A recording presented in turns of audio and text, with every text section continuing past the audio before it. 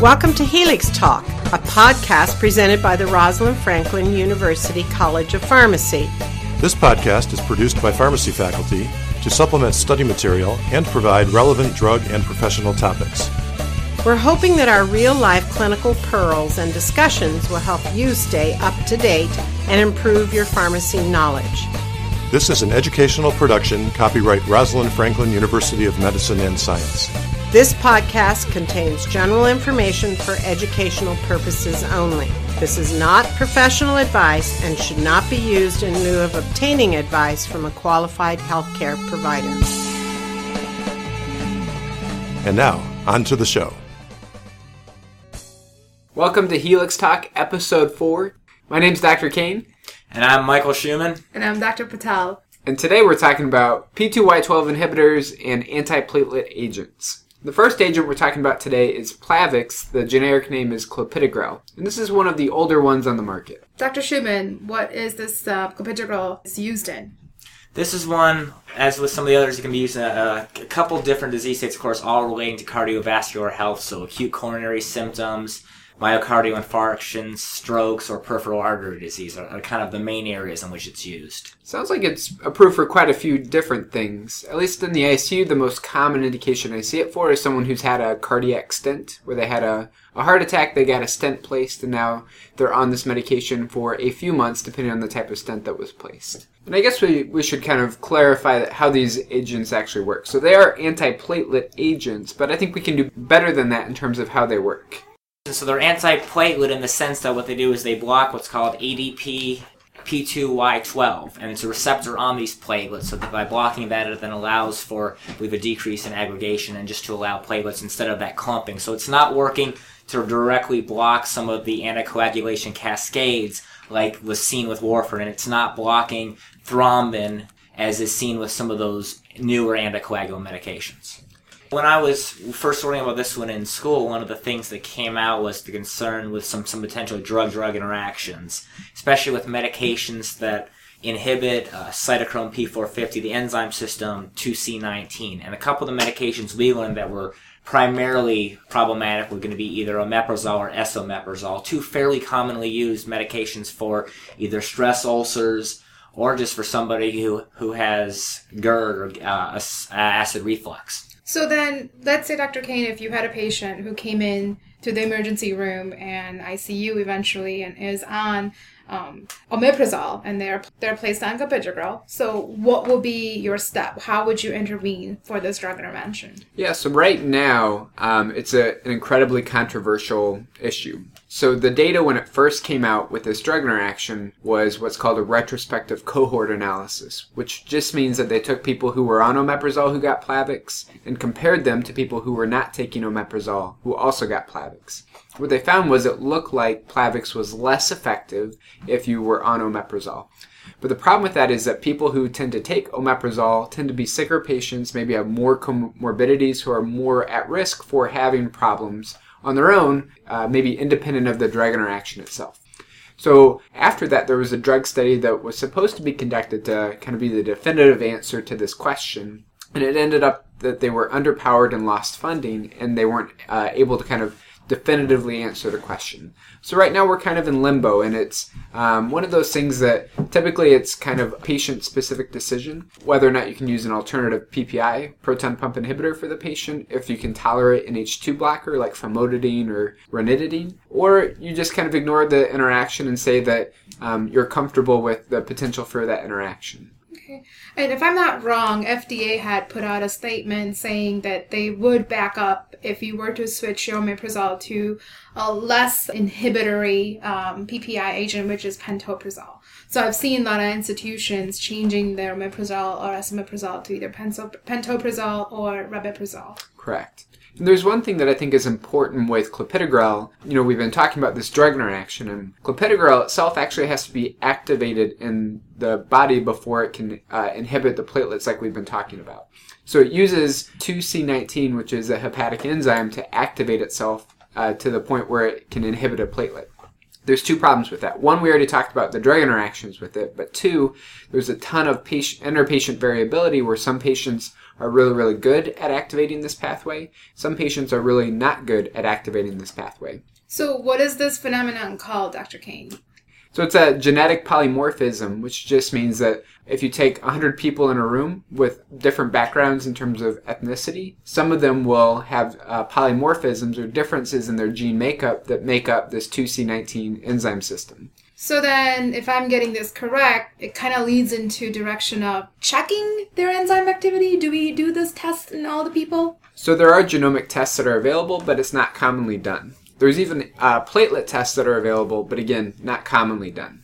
The other thing I was thinking about, we kind of touched on, is this medication's used with aspirin, right? One thing I know is there's a couple different doses of aspirin that are seen. You know, you have people that take 325s of aspirin, maybe even take a couple of those. Then you got that little baby aspirin that's kind of peppered in there for individuals who have a high risk of cardiovascular outcomes. So what kind of doses are we talking about when we're using aspirin here?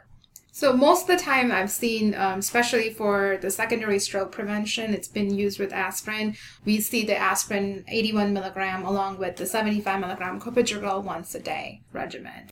And actually this question was investigated in a trial called the OASIS 7 trial, which was a 2x2 factorial study, which just means that they had kind of 4 different groups that they were looking at: low and high dose Plavix and low and high dose aspirin. What they found was that aspirin 81 milligrams was equivalent in efficacy and safety to a higher dose 300 to 325 milligram aspirin.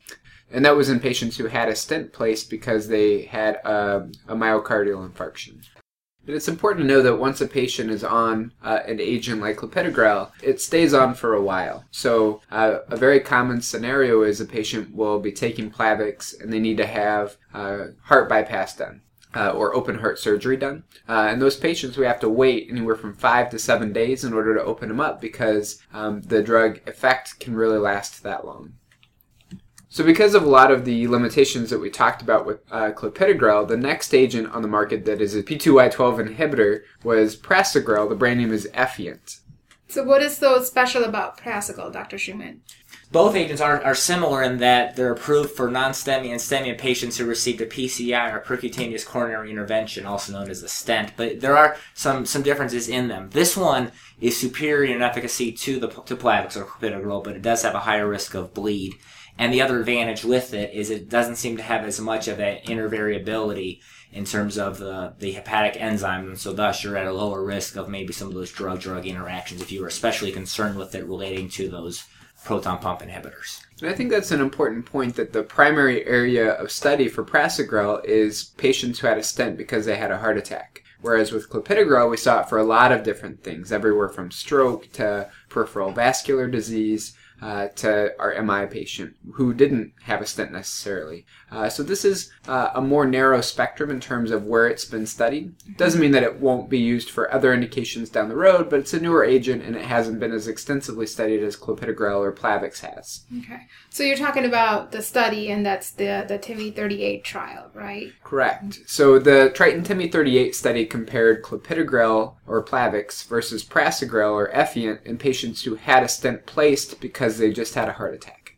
And what were the outcomes of the study? So that the Triton TIMI study, what it found was that in favor of prasugrel, there was a benefit in cardiovascular death, MI, and stroke. And they said the number needed to treat was 46, so you treat 46 people and you see one additional event that's prevented. And then it also, there was this other side of the coin was that the TIMI major hemorrhage or bleed, that one was higher with prasugrel as well. So we have less clotting in terms of MI and stroke, but we have more bleeding with prasugrel, just a little bit less in terms of our benefit. And I believe that there were a couple other things they did note with that is maybe some smaller groups that you may want to be careful of in selecting. So people with old age, maybe underweight patients, that there may not have been as much of a benefit, so you may want to be careful in terms of which agent you select or even what dose you use. Absolutely. So because of the Triton TIMI-38 study, they actually have specific dosing recommendations for those who are underweight, less than 60 kilos, older age, greater than 75 years of age, and they say that you should basically use half of a normal dose, so 5 milligrams instead of 10 milligrams. And one interesting thing about this medication is that it is contraindicated in patients with previous transient ischemic attacks or stroke. So once again, to reiterate the point, this is a very specific niche where you can use prasugrel.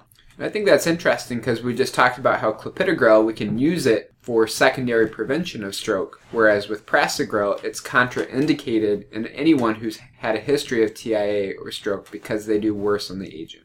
So one thing to note is even though we have this different dosing, the half of a dose, the 5 milligrams per day, despite that, the FDA actually recommends generally avoiding this medication in those who are underweight or older age because of the fact that they didn't do as well as people who were normal aged and normal weight in the Triton-TIMI 38 study. And just like clopidogrel, it's going to be about 7 days that you should be holding the agent before a major surgery. So then after all of this, a third agent came to the market that really made things even more complicated. And that third agent is called ticagrelor. The brand name is Brilinta. Any difference in terms of what this one's used for?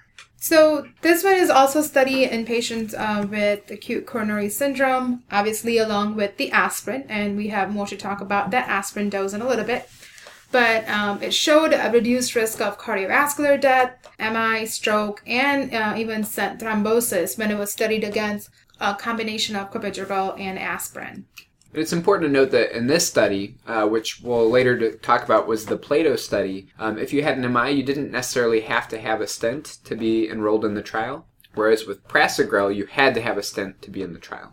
So I think a couple of the populations in particular that this agent may be beneficial for are those that have failed a combination of clopidogrel plus, again, that low-dose aspirin, or for patients who have that reduced the P2Y12 inhibition with clopidogrel, whether it's because of they're on a medication such as, again, esomeprazole or omeprazole, or if they have that polymorphism.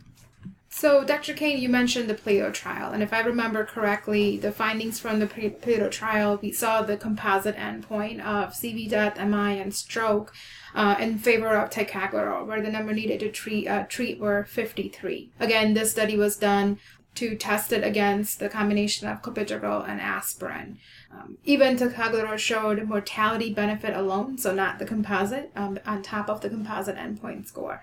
The good thing about this study, opposite of what we found in the prasugrel TIMI 38 trial, is that there was no difference in major hemorrhage or major bleeding between the two groups.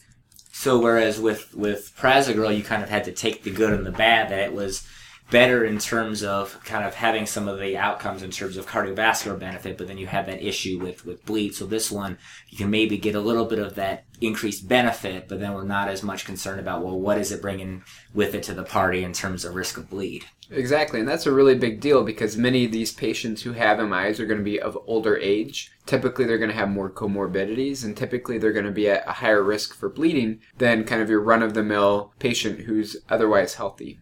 And you have to remember that ticagrelor is studied with the combination of aspirin as well. So these two groups were either clopidogrel plus aspirin or ticagrelor plus aspirin. Exactly. And I think it's worth noting that although the main bleeding endpoint in Plato was no different between ticagrelor and clopidogrel, some of the other secondary bleeding endpoints did show that ticagrelor may be associated with a little bit more bleeding, but it really depends on what endpoint and how you define bleeding and things like that. So it's certainly not benign, but it's probably fairly comparable to clopidogrel. Okay, so it sounds like we got some good information about this medication. What are the potential drawbacks? Because right now, to me, it's sounding like this one, especially if you failed clopidogrel, then this one's a pretty good option. Well, just like prasugrel or Effient, ticagrelor or Brilinta is brand name. So for some patients, it may not be covered under insurance, or if it is covered, their copay may be high. Or if they're a cash paying patient, they'll definitely pay more money for ticagrelor or Brilinta than they would for Plavix or clopidogrel. I think the other thing that struck me that is a little bit negative about this medication is twice-a-day dosing. That definitely impacts the compliance. And besides just the side effects of bleeding, obviously these are platelet inhibitors, we have seen additional side effects for ticagrelor, and these are pretty interesting. We found in the studies that patients also showed symptoms of ventricular pauses were noted 3 seconds or larger within first week of therapy. Things like trouble breathing, dyspnea, and gynecomastia were also noted. And I think that's a pretty big deal side effect, given that we're giving this medication to someone who's just had a heart attack and we're saying that they're at risk for bradycardia, specifically ventricular pauses that last more than 3 seconds, and dyspnea, which we see those things as negative things that happen to patients who have had heart attacks. So this is definitely something that we're going to be wanting to watch in phase 4 studies to see how common is this adverse effect. Does it lead to more testing of the patient? Do they have to stay in the hospital longer when they do have these adverse effects because of the thought of, well, is it the Brilinta that's causing it, or is their heart condition getting worse? And sometimes it's hard to distinguish the two. And then with gynecomastia, as a kind of a more of a, on the side, a more of an unusual side effect potential with this medication. But I know that's with gynecomastia, meaning in kind of a painful increase in the amount of breast tissue. I know that's one that could, when somebody notices that could lead to a pretty quick discontinuation of a medication. And thus you're maybe opening yourself up for some side effects from stopping. So there's one really interesting thing about ticagrelor that happened in the Plato trial. So when Plato was published, it looked like it was a profoundly awesome finding, that we had better efficacy and no risk of bleeding higher than what we saw with clopidogrel. But unfortunately, something bad happened. Brilinta didn't work as well in North Americans as it would in, let's say, a European patient. And why would that be? Well, we weren't really sure, and we probably still aren't completely sure. They did subgroups of the subgroup analysis to see what was different in how we treated a North American patient who received Brilinta versus a European patient who received Brilinta. So they looked at everything from what types of stents we use to what kind of diet a typical North American has, to our genetic makeup that may impact how we metabolize off the drugs. And they ended up with this aspirin dosing explanation in terms of why the drug doesn't work as well in North America. And so the conclusion was? So they concluded that it must have just been because in America, or in North America, we use bigger doses of aspirin in the peri-MI setting, 325 milligrams typically, whereas in Europe they typically used the lower aspirin doses of 81 milligrams. And so now going forward, I believe the recommendation is that if in North American patient population, if you are going to use ticagrelor, you need to keep the aspirin dose to either 81 milligram or at least less than 100 milligram. Exactly. And really the problem with this is that we don't know for sure that the aspirin dosing was the thing that got the North American patients up in arms, if you will. It could have been a number of other things that make ticagrelor not as efficacious in North America, and we don't really know what that is. So certainly with phase 4 trials, I think people are going to be very interested to see if this lower aspirin dosing really makes a difference, or if we still see this lack of effect in North America as opposed to the rest of the world. And I think the other thing, too, that I did notice, I believe, is that the washout period, if correct me if I'm wrong, is a little bit shorter. So this one, in terms of being, if you're going in for a procedure, this one we're looking at a 5-day window versus maybe that 5 to 7 or even 7 that was seen with prasugrel or Effient. So to this point, especially with the latter two agents we've talked about, these have been exclusively used as what's called dual antiplatelet therapy, or DAPT. What that means is that we're giving aspirin in conjunction with prasugrel or ticagrelor. For most indications, we're also giving clopidogrel with aspirin, but it depends on the indication. In terms of this dual antiplatelet therapy, it's best studied when a patient has a cardiac stent placed in the post-MI setting.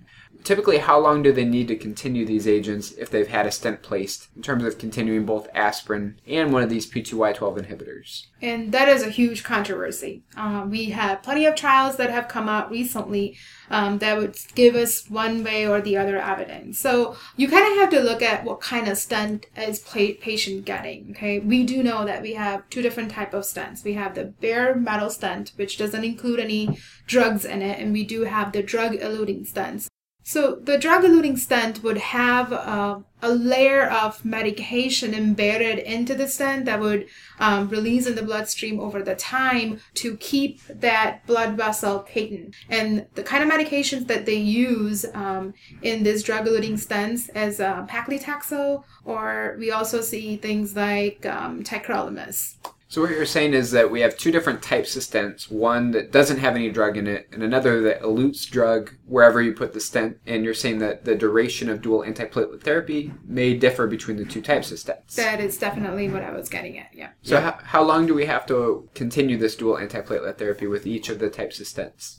So the data with the bare metal stent is a little bit more definitive. Came out of the trials named CREDO and PCI Cure. And the recommendation is that the risk of thrombosis in patients who get bare metal stent is decreases after 30 days of the stent placement. So what we're going to do is keep these patients on the combination antiplatelet therapy for at least 1 year. And that's, I think, an important point for any kind of consumers. These are things that needs close following. So these is not a medication you can kind of take it easy and lose to follow-up. These interventions need to be made pretty early after stenting has occurred and then keep it on for a period of time. So if you kind of come back and start one of these, and maybe for the provider, so if you come back and start one of these way months down the road, it's a little bit unclear whether or not that's going to give quite the same benefit had you started it much, much earlier. So, Dr. Patel, with that bare metal stent, you said the risk of thrombosis decreases after a month, but the recommendation is a year. How does that compare to a drug-eluting stent? The drug that's used in the drug-eluting stent differs at whether it's 3 months after it decreases the risk of thrombosis or whether it's 6 months after it decreases the risk of thrombosis. And the drug-eluting stent is the problem area. We really do not know how long the dual antiplatelet regimen should be continued in this patients. I know that there were some studies that said it's the dual is not really even better than aspirin alone if it's used for 12 months. And then there's others that said, well, no, actually you can get a benefit from that dual therapy as long as 24 months out. So, it's one of those, you got a couple different families of thought on that. So who do you guys follow? Well, so far that's the evidence available, but the good thing is the new studies are going on as we speak, or as we record this podcast right now. So for now, the recommendation is that patient who is at high risk of thrombosis post getting the DES, one of the DES stents, we need to continue patient on dual antiplatelet therapy indefinitely until we see the results of these new trials coming available. And certainly it comes down to kind of a patient-specific decision, too. So if a patient is at high risk for bleeding, then you may consider discontinuing the medication earlier than normal. Or if a patient is at very high risk for having a secondary heart attack, you may consider leaving them on despite a higher bleeding risk. And it really depends on the patient, I think. That is true. All right, so we've got this dual antiplatelet therapy. Now, if there's somebody that's at a high risk, or is there a way to kind of up the ante even further than that? So what you're going to find is if a patient has a different indication to receive an anticoagulant, so if they have AFib, if they have a DVT or a PE, we end up with something called TOAT, which is triple oral antithrombotic therapy. And that means that we're giving them dual antiplatelet therapy plus an anticoagulant.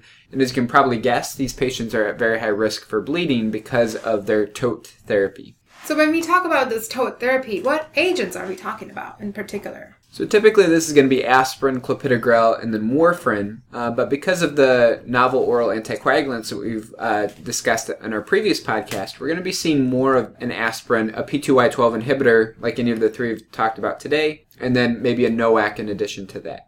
What I'm understanding is that the evidence from NOAC is still pretty new and emerging, and we do have noticed increased risk of bleeding in the evidence that's available so far. So are you saying that we better stick with warfarin until more evidence is available? Absolutely.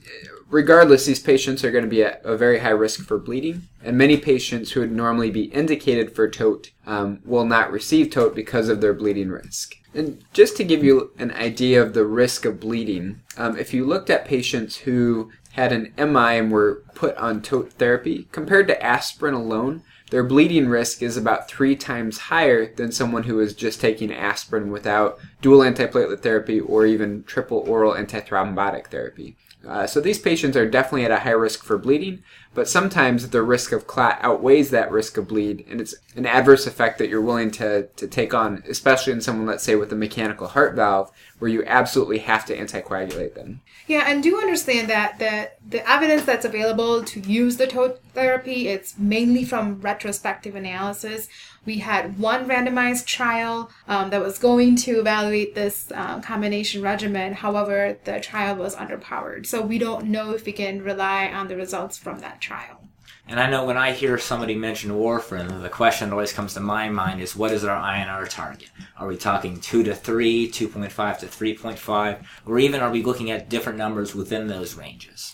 So that's a great question because, like we mentioned already, their bleeding risk is very high. So if we are having a patient on warfarin on top of clopidogrel and aspirin, we try to keep the INR range as tight as possible. So if the patient's goal is 2 to 3, we try to keep them between 2.0 to 2.5. And that's gonna be a little tricky. I know that in ranges from 2 to 3, about in some of the retrospective studies I've looked at, you can only keep somebody within range about 50% of the time. So that's certainly that tight control. You're gonna have to be real careful to make sure you've got it in even that little smaller parameter there.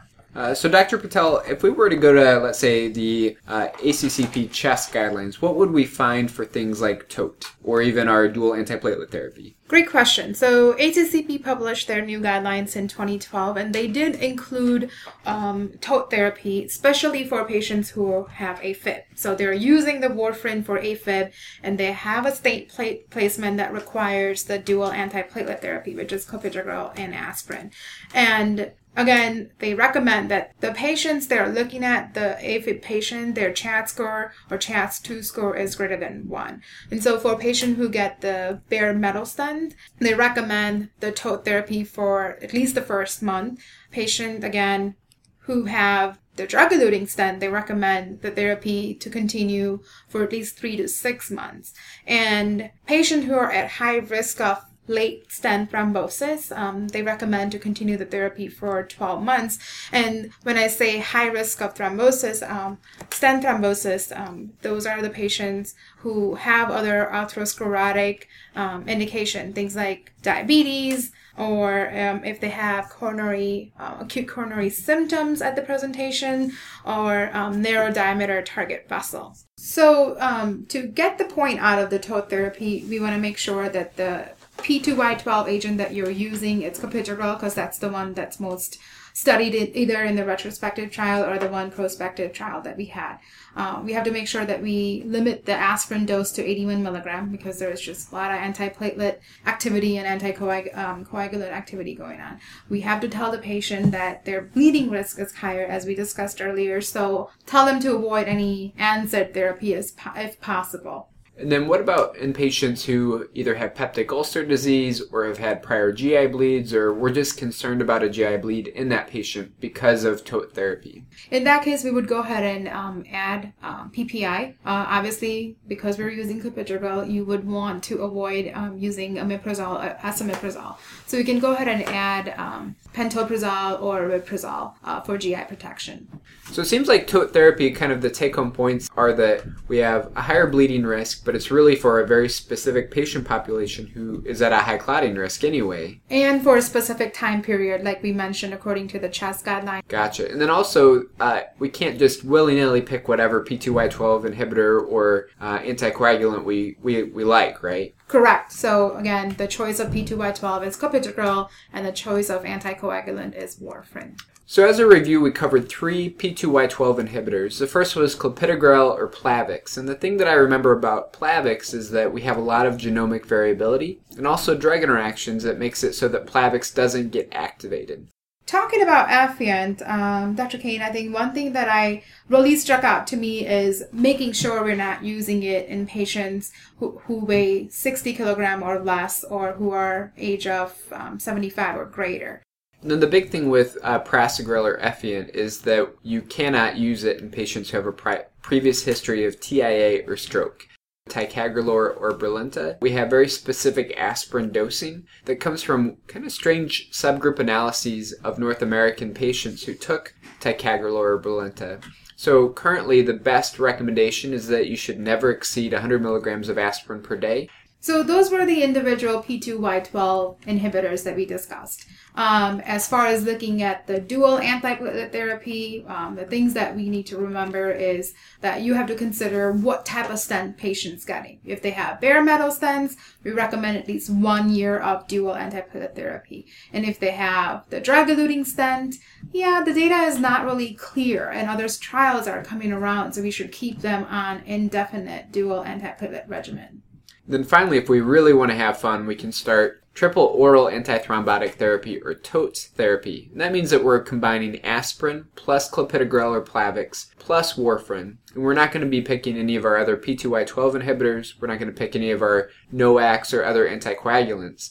And the most typical patient who may receive TOAT therapy is someone who has atrial fibrillation, who needs warfarin, plus someone who had a stent placed because of an MI, and those patients will be on the aspirin, clopidogrel, warfarin combination. And rule of thumb is we want to keep the therapy as short as possible and warn the patient of complications such as increased risk of bleeding. So with that, we'll go ahead and conclude today's podcast. If you want to see any of our other podcasts, you can find us in iTunes under the name Helix Talk, or visit us at helixtalk.com. I'm Dr. Kane. And I'm Dr. Schumann. And I'm Dr. Patel. And as always, please study hard. Thank you for listening to this episode of Helix Talk. For more information about the show, please visit us at helixtalk.com.